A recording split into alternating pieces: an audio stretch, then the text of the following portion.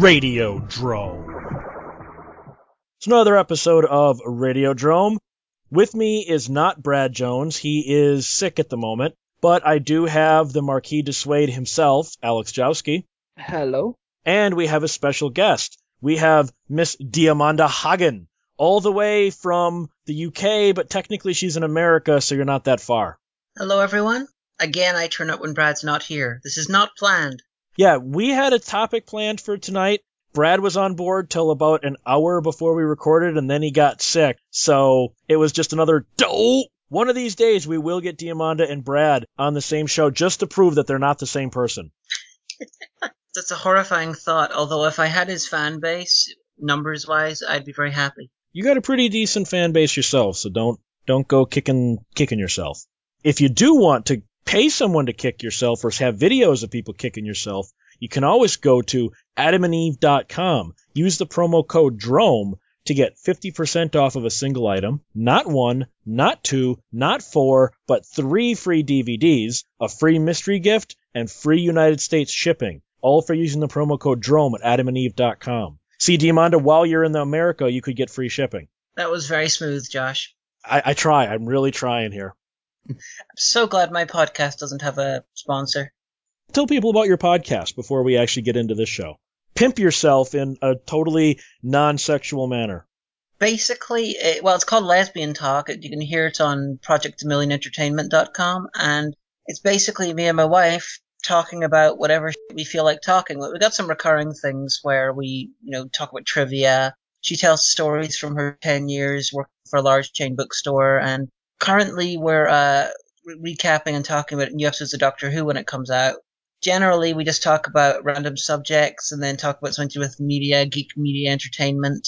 It's very free form, but we got some interesting. It seems a little light on the lesbian, though. It's true. It's less of a show about lesbians and more of a two lesbians are doing the show. But we've got some interesting interviews lined up. Actually, Sunday we're interviewing Stuart Urban, director of Preaching to the Perverted. And then Wednesday we're going to be doing an episode with YouTube a secular LGBT vlogger Zinnia Jones. So that's cool. And we're supposed to be doing an episode at some point with Kevin Strange. You mentioned Preaching to the Perverted. There's a Kickstarter about that. You're the one that sent it to me, so I liked the movie. And what is the Kickstarter all about? Is it to get it remastered, or what was it again? Yeah, the Kickstarter right now is to take the original, 16 or 32 millimeter. I'm not entirely sure which. I think it was 16 millimeter film, and then fix up the film because it's degenerating. It's been probably about 20 years. And so it's degenerating. They want to get it as pristine and as crisp as possible in order to put it onto a Blu-ray so you can get the full, high definition thing for it. Then they want to release the Blu-ray with a bunch of extra features and stuff, give the film the treatment it deserves. Alex is willing to do that for Manos, so you guys should be willing to do that for Preaching. It is the world's only BDSM rom-com. And, it's not just like Secretary is a film with romance and comedy and BDSM, but this one is a full-on traditional romantic comedy film, just with a very traditional setup, but it's just set around with dominatrixes and BDSM. It's great. Yeah, and it's interesting, and I'm going to probably butcher her name. Who is the main actress? Guinevere Turner? Guinevere Turner. She wrote, what was it she wrote? She wrote Blood Rain. She was not happy about that, yes, but yeah. She wrote, and she's also hot as hell. And she wrote American Psycho, the movie. She was in that and got killed. I remember her Blood Rain story was kind of funny. She wrote the first draft, and then no one ever called her to do updates or to do revisions, so she just assumed they didn't like her style, and they hired somebody else. Then when she attended the contractually obligated premiere, she found they shot her first draft with no revisions whatsoever. And she was mortified that her name is on that. She is apparently really, really nice. She started off with, I think it was the movie Go Fish in the early 90s.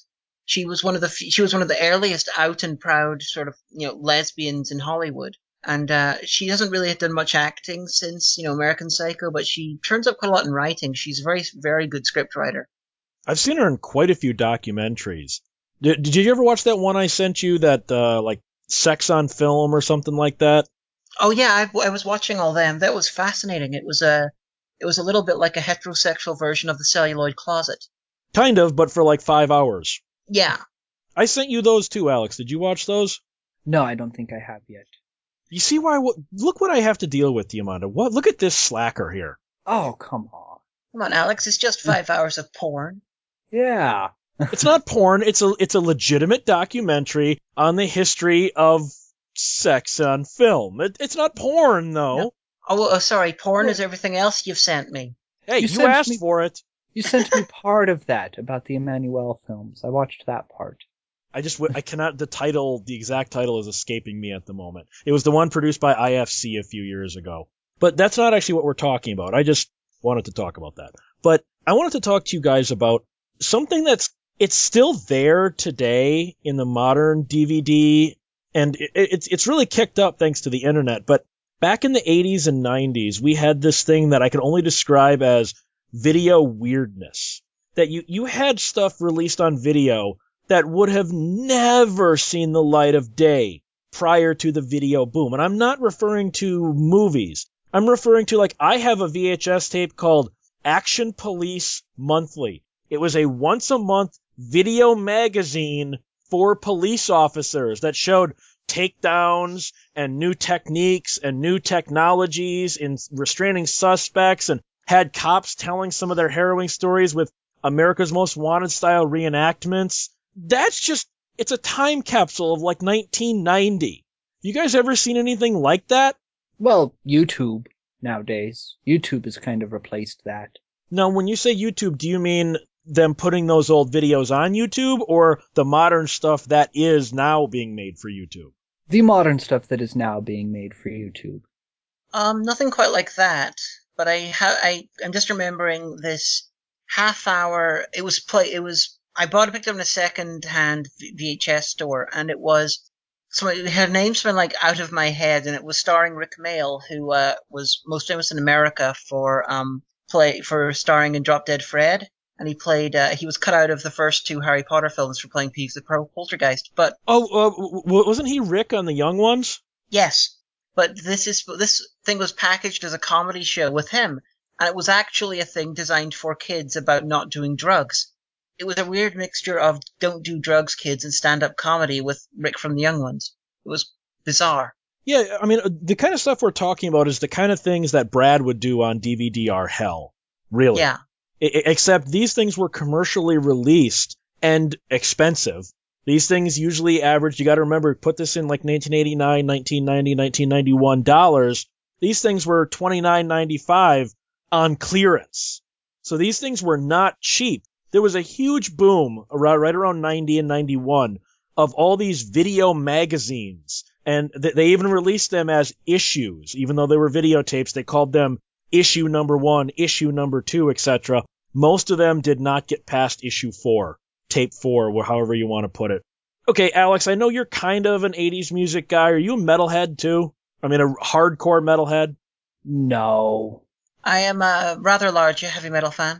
Do you guys remember Metalhead Video Magazine, either of you? I've never come across Metalhead, but, me being UK-based, maybe we had slightly different things. There was also one called, I think, Metal Mania, something like that. I've got a bunch of these random ones where it would have uncut music videos, interviews, weird cartoons. These things were like $30, $40 a piece, and they would come out once a month. The biggest guy that did these... Now, Alex, you might be a little too young because you're slightly younger than me and Diamanda. I don't know if they had this over by you. Do any of you guys remember Night Flight? No, I don't recall Night Flight. No. It sounds familiar, though. Night Flight was basically a TV version of what I just talked about. The alternative to MTV. Because MTV at this point, when they started Night Flight in 1982, was only in about 30% of the country and was still a pay channel in America.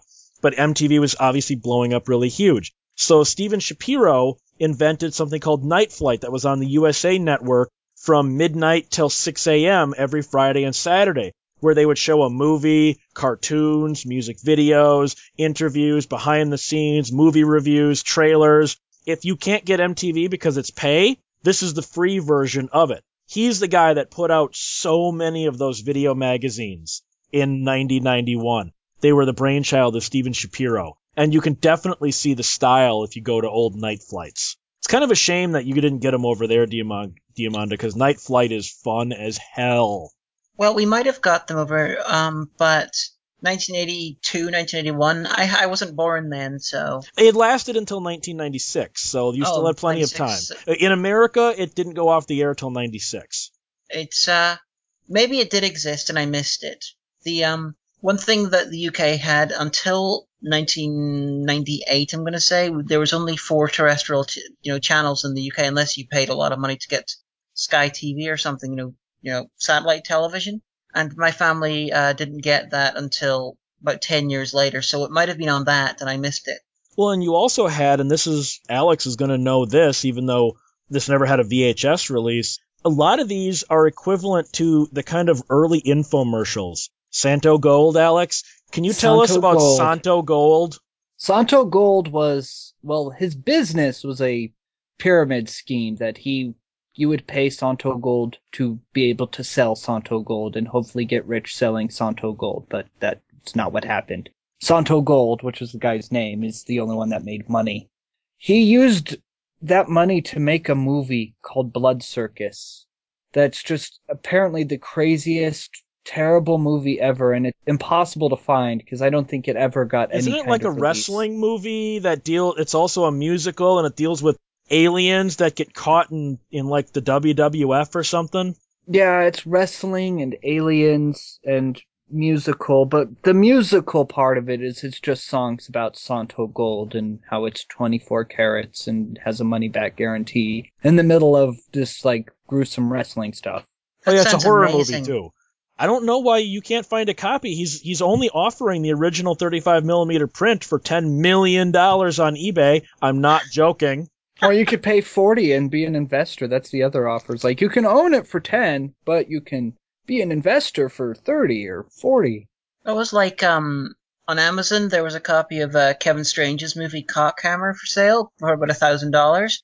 I was talking to Kevin Strange at one point, and he commented about how he'd seen that, and he was like, damn it, they could ask me, I could give him 2 copies for at least, for that. Todd Sheets, who owns Jackalope.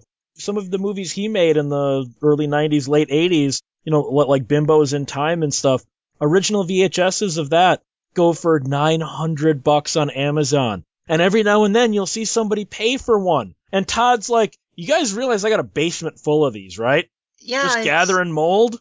It's crazy. Although I feel slightly less stupid for holding on to some VHSs that I have. Like, one of my proudest possessions when it comes to media is a copy of, it's an original VHS release, a British VHS release of Reanimator, which has, if I remember correctly, it has a coming soon to cinemas trailer for Day of the Dead. Mine actually might. I've got the original Vestron release of Reanimator. Can't remember what trailers are on that though. But you guys also all had the video nasties. I would think some VHSs are really hard to get over there at this point. True. I mean, vintage ones. That's true. I'm not sure if Reanimator was considered a video nasty. It wouldn't surprise me if it was, but the version I had... That was maybe a like third class or whatever it was. Section 3. A Section 3, yeah, that's it. That might have been a Section 3, but that wasn't one of the official nasties. So I think that came out right after the scare was over, I think, or dying down at least. Well, I think it would have been higher up the list if it had been released uncut, because the VHS I have, they cut out some of the more extreme stuff. Like, I was really excited 10, 15 years ago when I was able to get a hold of the uncut Region 1 DVD release of Reanimator so I could see it uncut. And then I, picked up the uncut From Beyond and all. A lot of these films, if they got released in the UK, were completely butchered to shit. Guess the scene where the severed head goes down on the woman strapped to a table? Probably missing from your version, huh? Yes, it was. And alas, you don't understand the high art in that scene. That is one of the world's first film-related visual puns. Giving head. It's like that is art. Technically, there's one that's before that. Do you ever see the really, really bad movie that we did on Live Nude Geeks called Trick or Treat? Or Tricks or Treats? Is that the one with Gene Simmons and Ozzy Osbourne? No. That's from 86. This is a really bad one that Orson Welles was sort of a pseudo-producer on, and it's boring as hell. There's one point, there's a movie within a movie. one of the characters in the movie is an actress in a bad movie. She actually cuts a guy's head off and he goes, "Please give me head, nurse," and she hands it to him. So that pun was done all the way back in 82. When did Reanimator come out? Wasn't it like... I thought it was 86 in America, maybe Really? 85, maybe 85. Really? Because Yeah. I thought Reanimator came out right after the Terminator. I thought it was filmed right after the Terminator. It was, and Terminator was 84, so it would have been either late 84 or early 85 maybe. Because I know the VHS has a copyright date of 86, but that might just be the VHS release. Yeah, the Well, VHS would come out about 18 months later. There's also that Monkeys movie of Head, which is probably titled so if they made another movie, they could say, from the same people who gave you Head. Written by Jack Nicholson, by the way. Yeah. Jack Nicholson wrote The Monkey's Head. If you can call that movie having written, I don't think there was an actual script. I think it was them just getting baked and making stuff up. I mean, there's one sketch where they are pieces of dandruff in a giant wig, so I don't know if you can actually write that kind of thing down or not. They can try. Going back to the VHS weirdness, and I mean this as a 100% compliment, Diamanda, I consider what people like you do as sort of the modern version of that. You guys encapsulate all the weirdness that would have been on a VHS tape or, God forbid, a comp tape. You do it on the internet. Do you see yourself as sort of exposing people to the weirdness, or just you show them what you wanted to see, and if they don't like it, screw them? Well, it wasn't a deliberate decision to do that, but yeah, I can definitely see the similarity. One of the big reasons I do the show is because I love to find weird films, interesting films, and show other people it. But even before I did the show, I would force groups of my friends, to watch films of my choice. Be all like, I probably mentioned this in the previous one, but I managed to get four of my friends who were two heterosexual couples to watch some hardcore communist gay porn over a meal. It was great. I don't think the internet age can understand as well if you're not as old as myself, or Alex, you probably were part of this era, and Diamanda, you're a little younger than us, not by a whole lot, but so you, and I don't know if this was such a incident in the UK or not, but with VCRs being so expensive and a lot of movies not being released on video for years and years after they came out, comp tapes. Where you would basically just get like band Zombie-thon, which all it is, it's got a framing story of a woman going into a movie theater, and it's just an hour to an hour and 15 minutes of all the best scenes of like Fulci's Zombie and Night of the Living Dead and Dawn of the Dead, and it's just all zombie scenes. Or like there was the famous Donald Pleasance one, Terror in the Isles, with him and Nancy Allen. That was all these clips of movies that didn't have video releases. I don't think the modern audience can understand kind of getting something like that today. No, not really. They haven't seen something like that in years. Because everything gets put out in DVD these days. Even someone from our generation, we get surprised when we find out something doesn't have a DVD release, because DVD is so cheap to put out. One of the things that I love from over by you is there are movies that never even got a VHS release over here, and I'm able to find bootlegs online from PAL VHS tapes. Yeah, there's some really weird choices of films that only got released in the US or only got released in the UK. There was a Northern Irish film that for the longest time never got a release in the UK, but it got an American release. Of course, now I was supposed to write my review of it, while I'm over in America, and I forgot to bring my digital copy because I own a copy on DVD. For me to discover the American release, I can't find it anywhere. I looked for the British release, and it cost about $150, but it cost about £10 over in the UK, so it completely shifted, which meant I had to review other stuff, which is a completely different story. But yeah, it's insane the prices of some stuff, comparatively. The Japanese, there are bootlegs that are online of movies that only you can only find on Japanese with hard-coded subtitles from Japanese VHS tapes, such as the Reb Brown Bruno Mattei movie Robo War. There are no known copies out there officially of that movie that do not have hard-coded Japanese subtitles on them, either from the Japanese VHS or the Japanese-only Laserdisc. Given how low the price on DVDs are, that's just insane. Yeah, because they're all just sourced like that, and it is distracting after a while to have to watch the Japanese subs. It really is. But if that's the only way you're going to see Reb Brown fighting a robot predator, I'm willing to do it. And like, there's some films which, for whatever reason, like you can't get them with English subtitles. I've seen a lot of the Turkish Star Trek we did on Live Nude Geeks. There's no way the version we watched that was the official subtitles that we were watching, was it, Alex? No, but they were clearly done by somebody for whom English was not a first language. I have a copy of Turkish Wizard of Oz. I've talked to Ed Glazer. According to him, there are no known English language subs, even fake ones or whatever. Wasn't 3 Dev Adam like that? For the longest time, I remember all the bootlegs going around were fan subbed, and by different fans, so you got slightly different dialogue in each one. And now isn't and I'm using this word in quotes, official DVD release an officially subtitled version? I think so, yeah. What's even better than fan subs, though, is fan dubs. I've never actually heard one of the fan dubs. I've heard of them. Oh, some of them can be just atrocious. To where you don't even want to listen to it. Like the voice work, or just the actual translations themselves? Is it both. As bad as Japanese, the dubbing on the Japanese Transformers, Scramble City, that sort of thing? That was really bad. Yeah, I saw those. Those were pretty awful. One of the things about the comp tapes that is really special is that there are clips of movies in some of these old comp tapes that still to this day do not have DVD releases. And I find that to be really unique. That you find some old comp tape, especially if it was made for TV, so you're watching an edited version of the gore from a movie that never even got a VHS release, let alone a DVD release, so that's the only way you're going to see it. It really does kind of make you feel like you're watching something almost forbidden, doesn't it? Yeah, pretty much. It's like, that's one of the good things about it, but it doesn't quite overpower the annoyingness of not being able to get a full, complete copy of something. I'm one of those ones who, 99% of the time, regardless of whether it's a better cut or not, I'd rather have the full, complete version of something. Yeah, I am the same way, is that I'd rather have completeness than quality.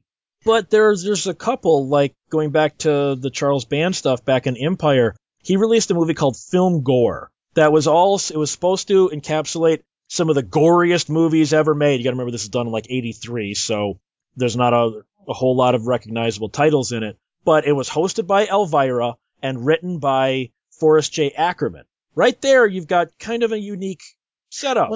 Isn't that an extra feature on his, he released a bunch of DVDs like Seed People and Cannibal Woman in the Avocado Jungle of Death and Slave Girls from Beyond Infinity as this set.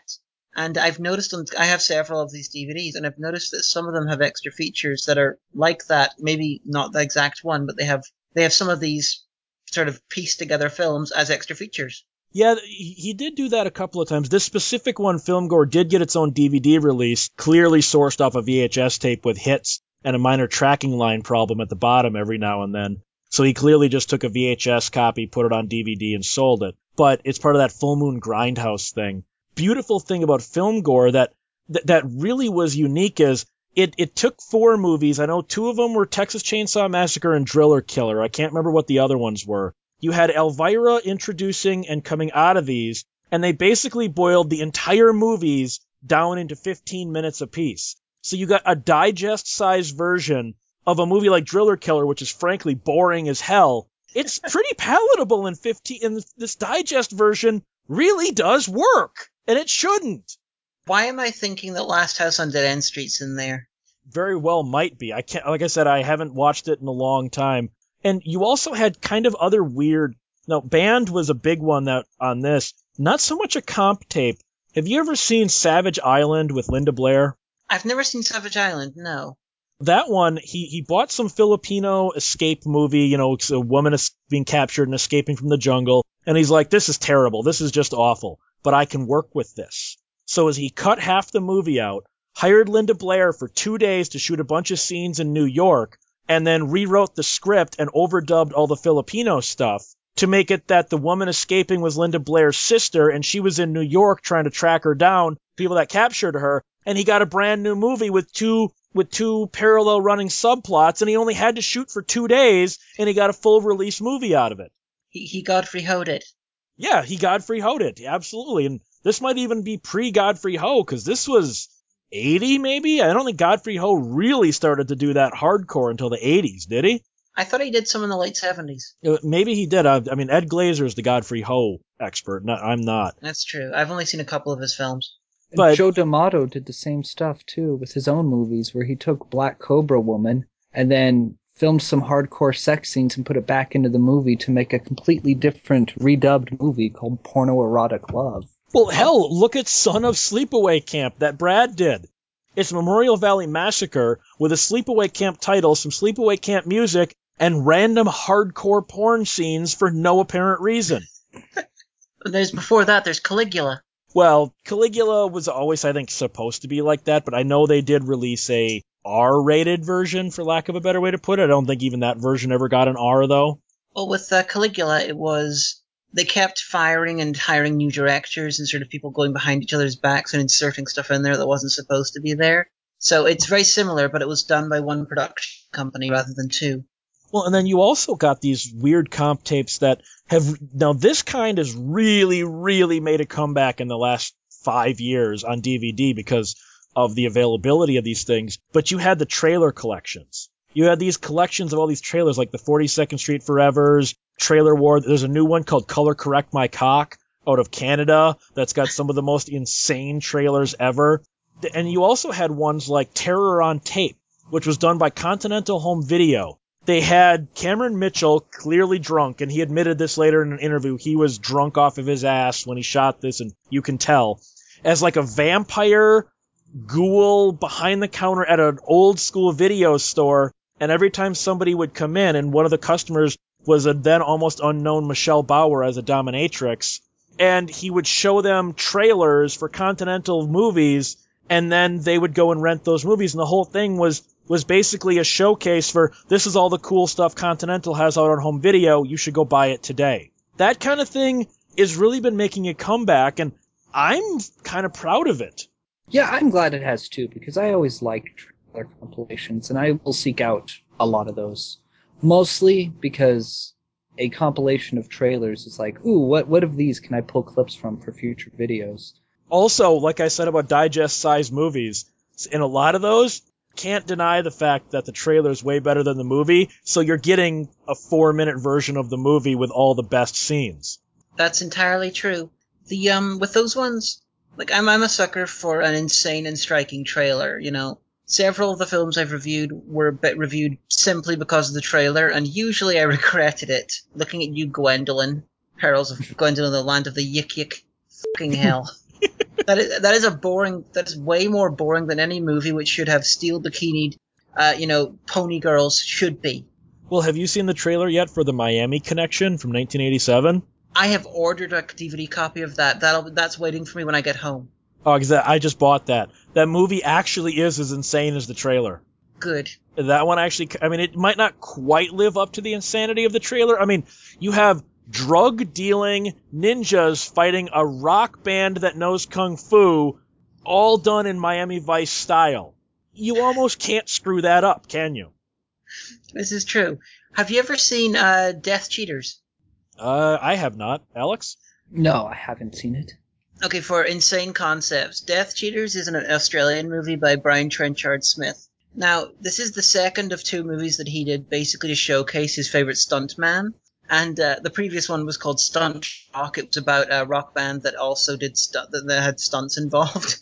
But this one, you got this stunt guy who, Vic Armstrong, I think his name is. I can't remember his name, but he is playing himself, and he gets hired by the British government in order to attack a chemical facility, but in the Philippines as a secret agent, because being a stuntman, he knows all about killing people and international espionage. It's brilliant. Hey, you know what? I can follow that logic. Well, hey, I'd want to see it. Yeah, I got no problem with that. It's much better than Stunt Rock. Stunt Rock had rock band stunt show with, stage magic involved, but it's no Death Cheaters. Well, you've also got ones like Hard Rock Zombies. Rocktober Blood is a great one. That one's something up your alley, Diamanda.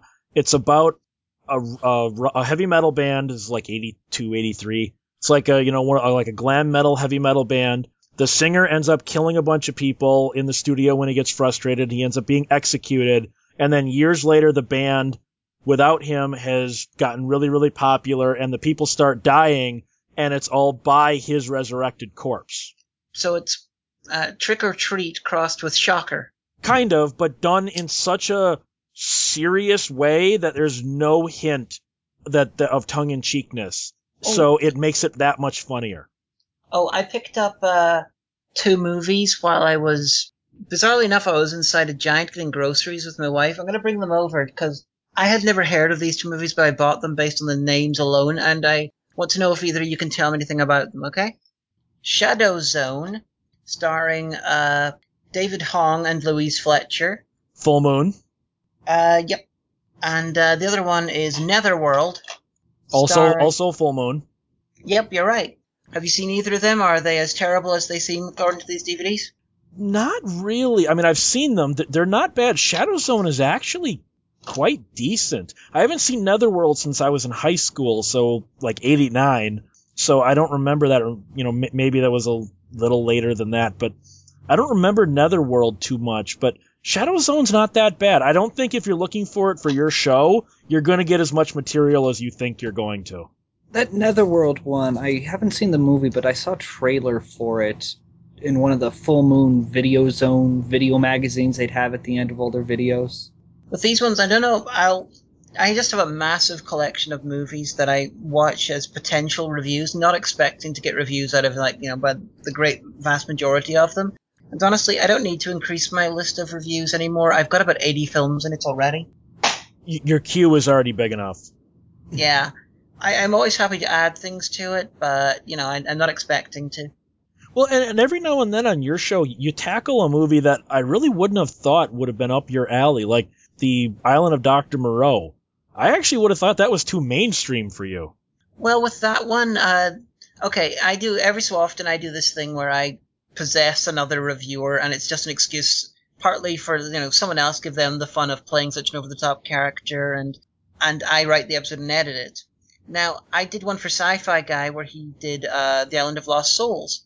And while I was writing the script, I just kept thinking to myself, I really wish this was as over-the-top as the 90s version. And then I decided while editing it that, fuck it, I'm going to review that at MagFest. I just thought about the 90s one so much while writing the 30s version. Have you ever run across, when you're doing these, a movie that you really want to do, and then you find out, God damn it, this is actually pretty decent?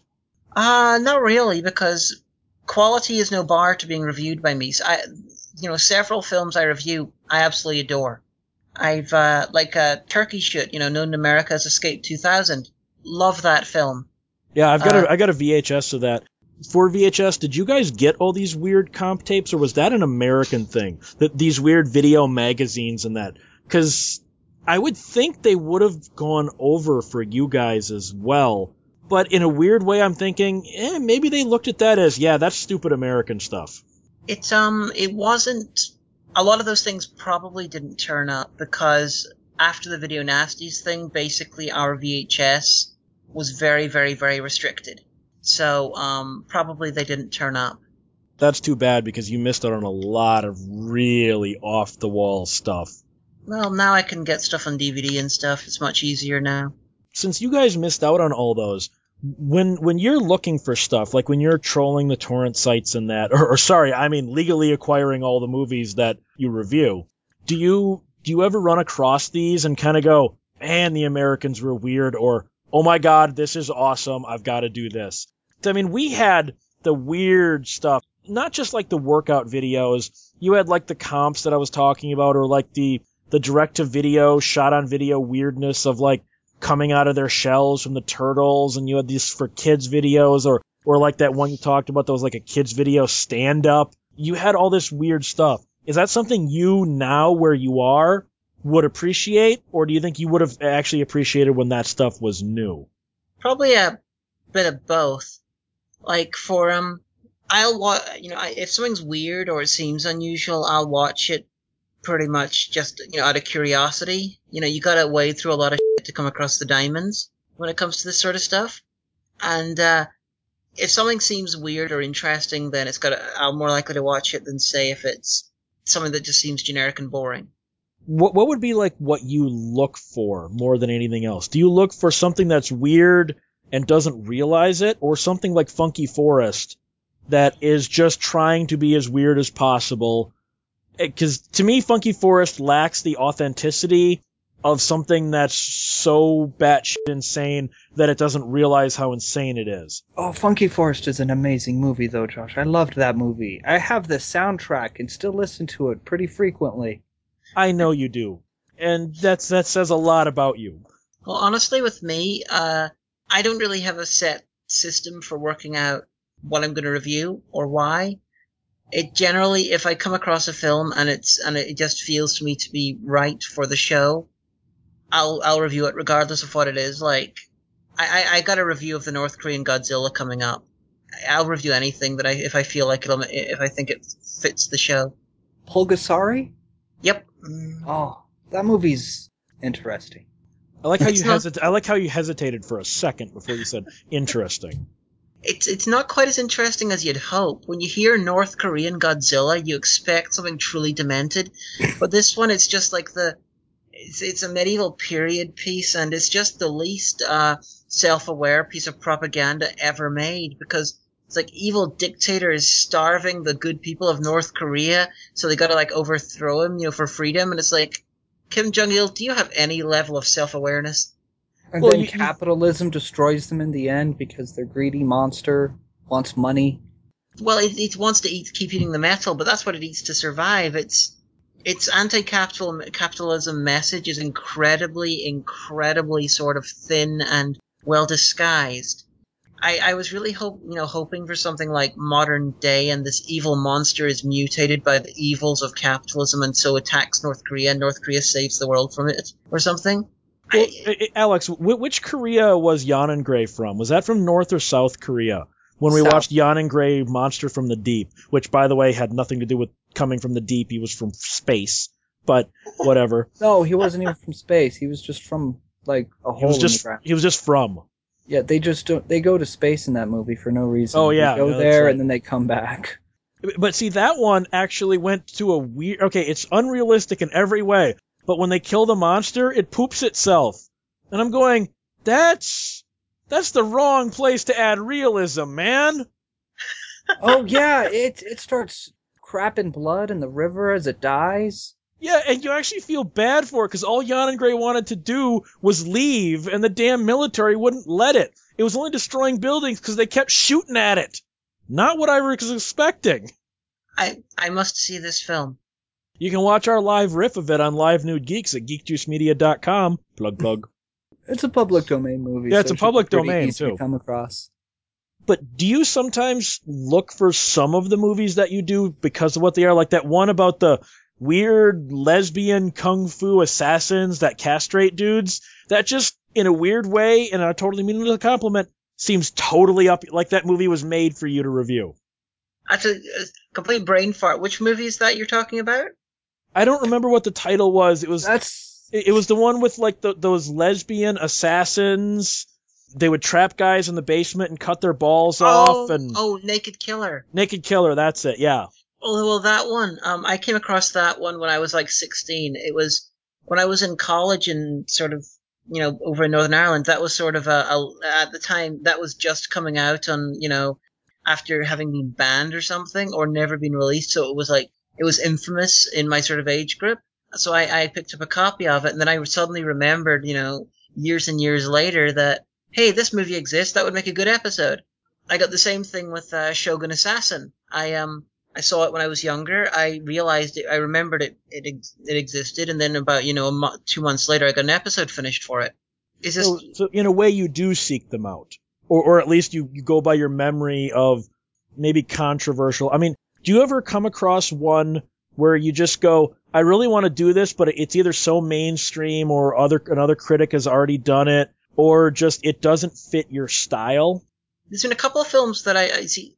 There's a couple of films that are very mainstream that I'm considering doing, because I want to do like a set of reviews which are like movies that everyone else loves and I hate.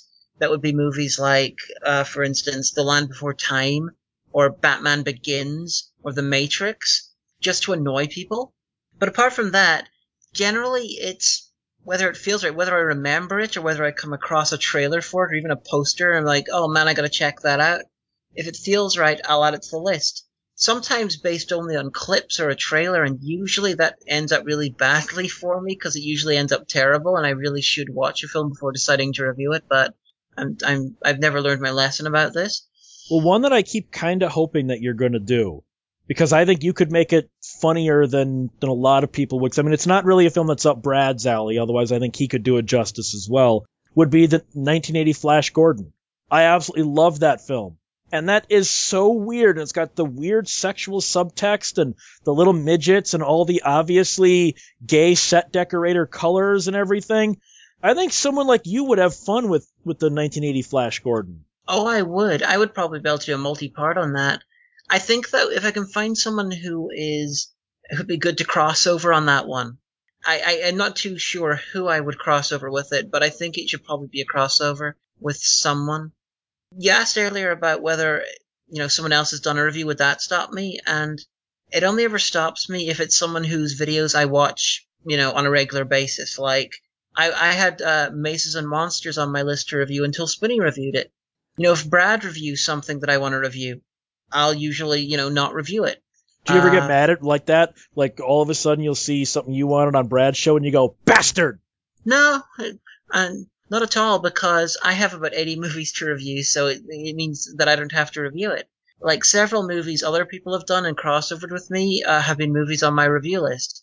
Like, they were all like, do you have any suggestions to review? And I give them a list of all the movies I've got to review, and they choose one. Like, that happened with Joshua the Anarchist and the movie Virus from the 90s. It was on my list. He wanted a review. He got to choose one of my movies. The Jamie Lee Curtis one? Yeah. Ugh, that movie's terrible. I read the comic because it's based on a comic long before, and I'm like, yeah, this is an interesting comic. Make an interesting movie. Trailer looks interesting. And then I went, what the hell is this? First of all, half the trailer's not in the movie, so that tells you major production problems right there. But it doesn't resemble the comic at all. Hell, The Mask with Jim Carrey was a more accurate adaptation of a Dark Horse comic. And that was not even close. I've read the comic of Virus. I read it after doing the review. And the main issue with it, I can see, is that you'd probably get about 35-40 minutes out of the comic. It's like, rather than change everything, they should have just expanded upon it. Or just made it part of an anthology film. Sometimes a film does not need to be feature length. Look at something like Imposter, the one with Vincent D'Onofrio and Gary Sinise. Mm-hmm. That film is boring as hell, but it was made as a 40-minute segment of an anthology film that never came out, and then they saw it and went, this is strong enough to have its own movie. We'll give you an extra like $5 million, make it feature length, and the movie turns out terrible. There are some films that don't need to be feature length. They work fine as shorts.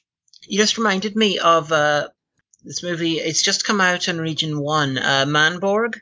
The original, I saw the original version of this last Troma Dance, last May, and it was about 60 minutes long. But right after that, they signed a deal with Raven Scanner Releasing, and the deal said that they had to release the movie as 70 minutes long.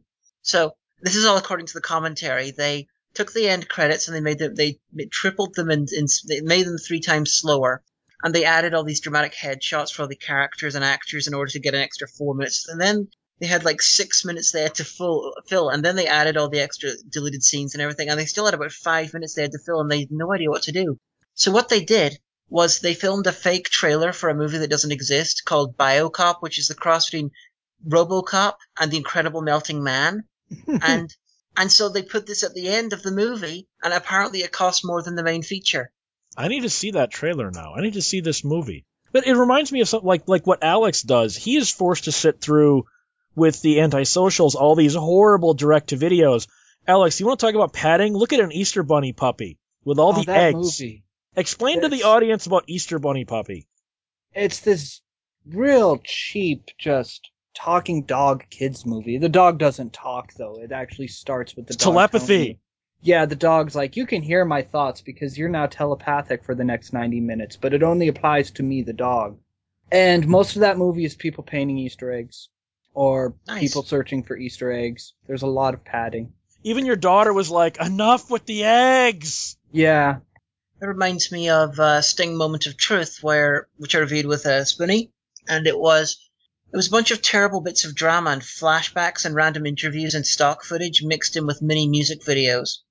And then, what is it about some forms of terrible drama movies which have just mini music videos just to remind you that you're in California? When I was up in Quebec over the weekend, and I ended up watching the Minis with my wife. And imagine this: you got a team of dwarves want to be professional basketball players, and they team up with Dennis Rodman. That actually sounds pretty cool. That sounds like it would be fun. Yeah. But- It's certainly it's a movie I want Obscura Salute to watch. Well, and you have some where, and you know, it's most likely that they got the music videos first and then just wrote a screenplay around it. Have you ever seen Incident at Channel Q? No. It's a shot on video about, came out in like 84 or something, and it's full of about 10 minutes or 10 full music videos from like Motley Crue, the Scorpions, Iron Maiden, stuff like that. It's about a TV station that is like MTV, and they're showing all these decadent music videos, and the community starts to rebel against them, and it's sort of like all the interstitials are shock jocks, and every now and then it's built into the story. Now we're going to show you Motley Crue's looks that kill, and they show the entire music video. So half of the movie is padding, but it still works too. Does that make any sense? I want to see that. I can send you a copy of it because due to music rights, that's never going to get a legit DVD release. To relicense all the music videos, never going to happen. When I was looking for the poster for the British Turkey Shoot release, they have in the Google image search, they have a poster for a movie called Blood Diner. Yes, I've seen that. I've got that on DVD. That's a good movie. You can actually get that while you're over here. Go to Walmart. That's actually a budget title over here. It's on one of those 4 movies for $10 DVDs at Walmart. And that's its only official DVD release. Yeah, so while you're here in America, troll a Walmart and see if you can find Blood Diner. It's, like I said, you can get it for $10 plus 3 other movies. It's a fun movie. Well, we usually end up at a Walmart at some point. I will definitely check it out. You know what? I'd love to just know what you, as a Ferner and all, think about the whole Walmartian culture. I think that being able to get a lot of strikingly interesting, though mostly not very good things at such low prices is quite useful as a foreigner. But, I mean, the people that go there, they are called Walmartians for a reason. If you want a real experience, Diamanda, go to Walmart at 3 a.m. It's like your own personal freak show. Well, yeah, I've never gone there at 3 o'clock in the morning, but I all the times I've gone there, and I've been there like in Maryland and, Pennsylvania and stuff, I haven't noticed anything particularly weird, but then again, I tend to go during the day because I can't drive, and so my wife she's driving us, and she keeps more social hours than I do. Let me put it this way, Diamanda. You could go to Walmart at 3 a.m. in full Diamanda Hagen costume, full makeup and all, and I don't think someone would even bat an eye at you. That reminds me, next weekend at the Trumapalooza in Baltimore, I'm supposed to be spending most of the weekend in the makeup to do some filming. I've got to try and get a bit with Lloyd Kaufman to apologize for killing him in my show. Lloyd will actually do it too. Lloyd's really cool, actually. Yeah, I met him at Tromadance last year. Lovely guy. I just never got to film the bit. LC from Cine Radio, the stream, he recorded just some footage of him, just giving me a shout out, and it was constructed in such a way, and Lloyd kept fucking up the lines in such a way that I wrote it into the script that he was bothering me, and he kept getting my line wrong, so I killed him. That was my way of celebrating my first Troma movie I reviewed. And he's in House of Forbidden Secrets that our boss Todd Sheets just finished. He's in that, and he gets killed in that too. So we're running out of time. Alex needs to assert himself more. Jowski, where can people find you? People can find me being assertive at geekjuicemedia.com. Where can people find Diamanda Hagen? at diamandahagen.wordpress.com or at thickoutoftheglasses.com or at projectmillionentertainment.com. And you can find me at 1201beyond.com. A lot of .coms tonight. And geekjuicemedia.com. Contact the show at 1201beyond@gmail.com. Good night, guys.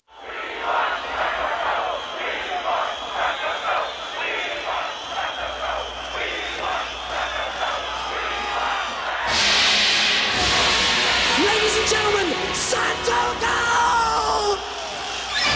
Do unto others as you would want done unto you.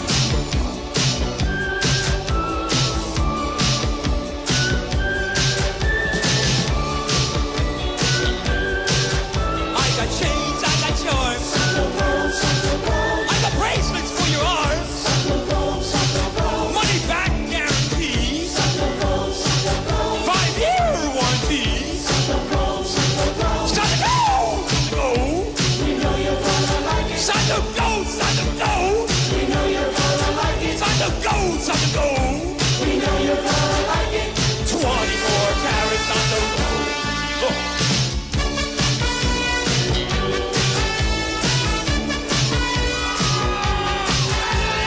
My friends, to save lives and feed the world's hungry. Oh, Clarence and Jonah, he sings so nice. Sort of like a washing machine. Yes, a white and gold model. Oh, by the way, do you know why the pregnant lady went into the pizza parlor? Was she hungry? No, they had free delivery.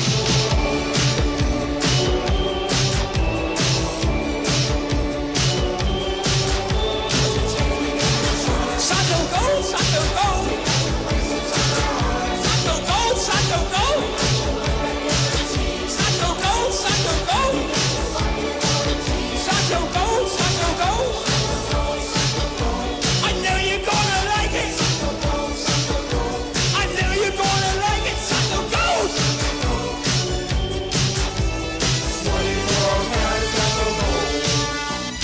Love thy neighbor as thyself.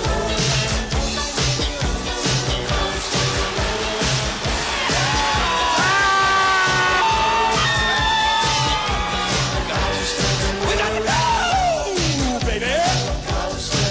Santo go, baby. We got to go. Santo go. We got to go, baby. Santo go. You are gonna go, but Santo go.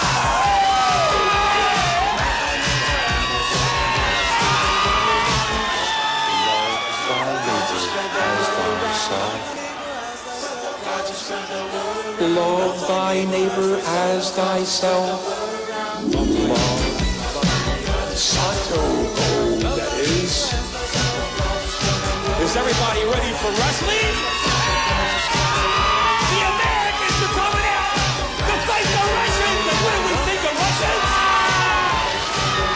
Love thy neighbor We got as to thyself. go, baby. Santo go, that is. We got to go. Santo go.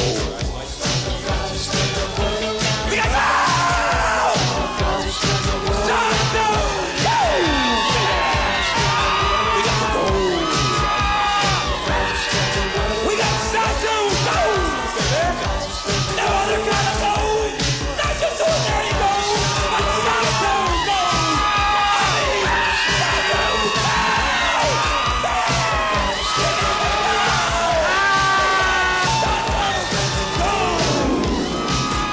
Oh, Clarence, do you know why the lady went into the pizza parlor?